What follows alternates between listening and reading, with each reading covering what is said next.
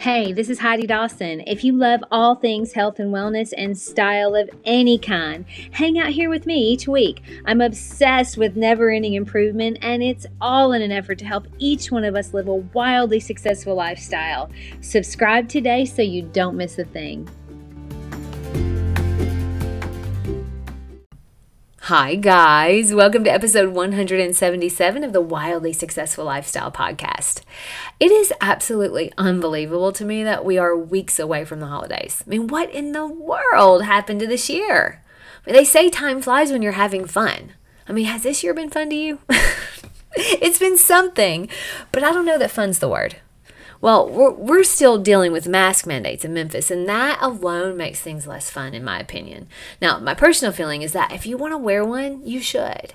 But I am, for the most part, done complying with random mandates, which basically feel like virtue signaling. Now, that's only my opinion, and you may have a really different opinion, and I want you to know I respect your right to feel that way. And I'm glad we have different opinions. It keeps us on our toes. It keeps us having to look at both sides and evaluate like which feels right for us. But for me, for now, I'm happy with where I am, and I'm doing my best to be part of the solution, not part of the problem. Well, we have got to be strong right now. We've got to stand up for ourselves. We have to stand up for our way of life. I talked about knowing what's true and what's not true in episode 174, and if something doesn't feel right, I don't think you should do it. But only you know what that is for you. We too also have to make sure that we're protecting our peace. And part of that is not getting so worked up about everything. There's a lot to get worked up about. And if you look at everything all day, just focusing on that negative energy, you can get pretty worked up. I mean, we could be in a constant state of high anxiety easily right now. People are on edge. And part of that is because they feel like things are out of their control, maybe. But are they really? I mean, right now, for instance, you're listening to this. You're probably in a safe place. You're okay. Look around you. Look at your home, your community. Things are okay. They're not perfect, but they never are. And they never have been. And they aren't ever going to be. We would be bored silly if it was perfect anyway. Let's be honest. We all need a little excitement in our life now and then. But how do you respond, though, when something is happening that's causing you to maybe freak out a little bit or maybe freak out a lot? Do you ever feel yourself starting to do that, to freak out? I mean, maybe something is happening or you're afraid of something happening in the future and your brain just starts going on overdrive, thinking of all the things that could go wrong, and you feel yourself getting more worked up by the second. I'm kind of stressed out right now just talking about it. And a lot of it is because of what your brain is throwing at you in the form of thoughts. So I have a client right now, and we're renovating her bathroom. And her home is on a concrete slab foundation. So we're having to cut concrete to get the plumbing in the right place. And I don't like doing that, but that is generally part of renovation design. Well, as it turns out, instead of her concrete in the bathroom being normal, like 9 inches, in some areas, it's 2 feet deep. That's not good in a small space because it's not like you can get big equipment in there to dig it up. And I knew, and the contractor knew, that this meant this was going to be an expensive fix in order to get our clients the design that we had actually envisioned and created. So I started really worrying. I mean, all these thoughts came up, like, they're going to be so upset. Are they going to be mad at me? What if it's not fixable? What if we can't get deep enough to the dirt? I mean, we have their bathroom gutted. What are we going to do? Well, number one, I had to stop and take some breaths. And I thought, you know what? I always work from a place of integrity with my clients. Everything I do is done with their best interest in mind. And I always let them know ahead of time that in renovations, there are things that come up that are unexpected. That's a given. Now, this wasn't something I controlled or could have even predicted. So I was doing the best that I could with what we were given. Now, what I've trained myself to do is always, though, get ahead of it in my brain by asking, okay, what's the worst that can happen here? And is it manageable? All right. So worst case, and this is what I worked out. Worst case, we have to change out the tub and faucet so the drain lines up better with the old tub. I mean, is that what we want to do? No. Is that going to be a hassle? Yeah, it'd be a big hassle. The tub is already there. But it is manageable. But I don't stop there. Like, I also visualize what the bathroom is going to look like once we overcome the problem, and how excited and happy my clients are going to be when it's done.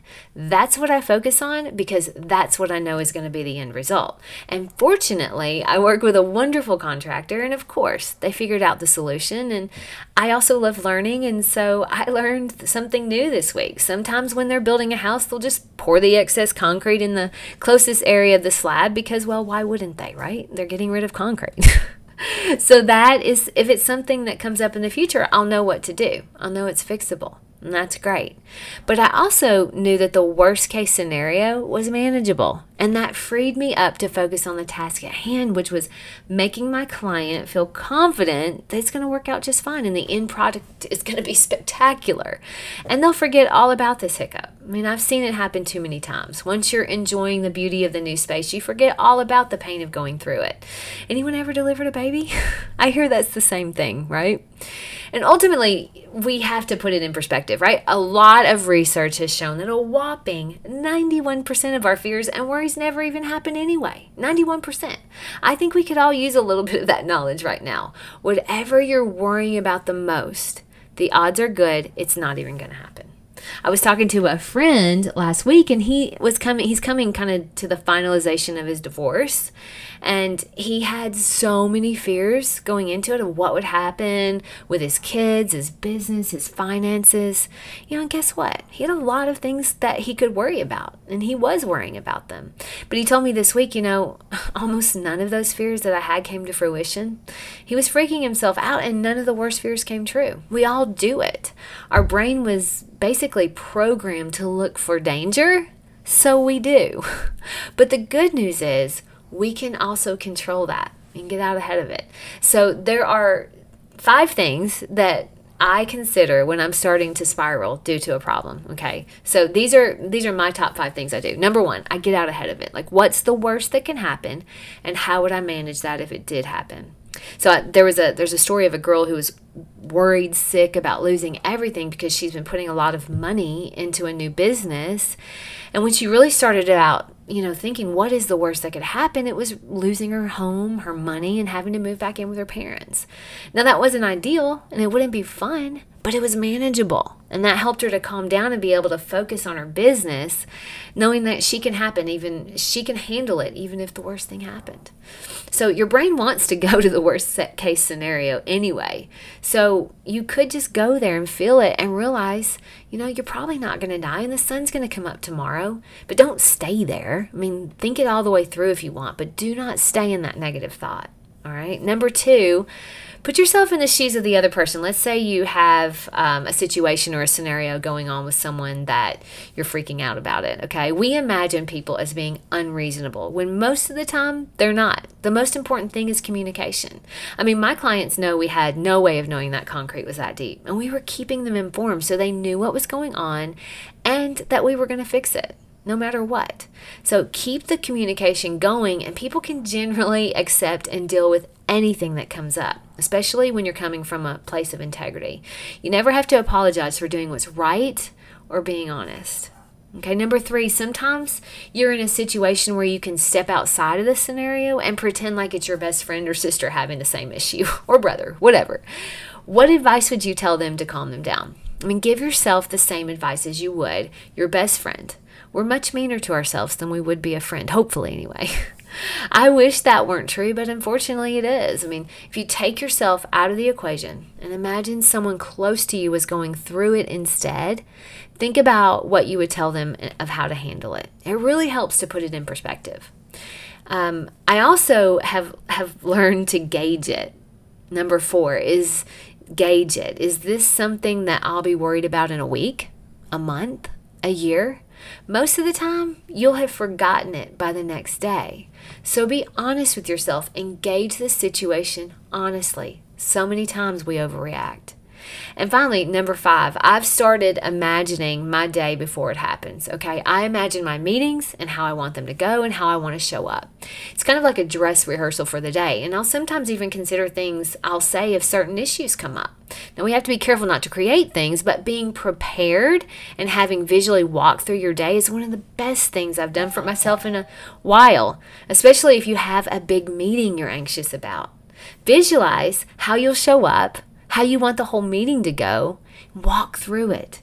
You'll be surprised how often it turns out just as you imagined. So my challenge to you this week is to pick one day and visually walk through the whole day exactly as you want it to go. From the minute you get up to the time you go to sleep, your morning routine, your workout, your meetings, your interactions with family or coworkers, visualize exactly how you want it to go. Exactly how you plan to show up. You can even think of anything that could come up and how you'll address it. A lot of times our anxiety comes from the unknown, and by visualizing it ahead of time, you'll have already done it once, so you're getting out ahead of it. I love you guys, and I'll talk to you in a few days. Don't forget to subscribe and share with your friends, because we're just going to keep going bigger and better places together, and I love that about us. Talk to you in a few days.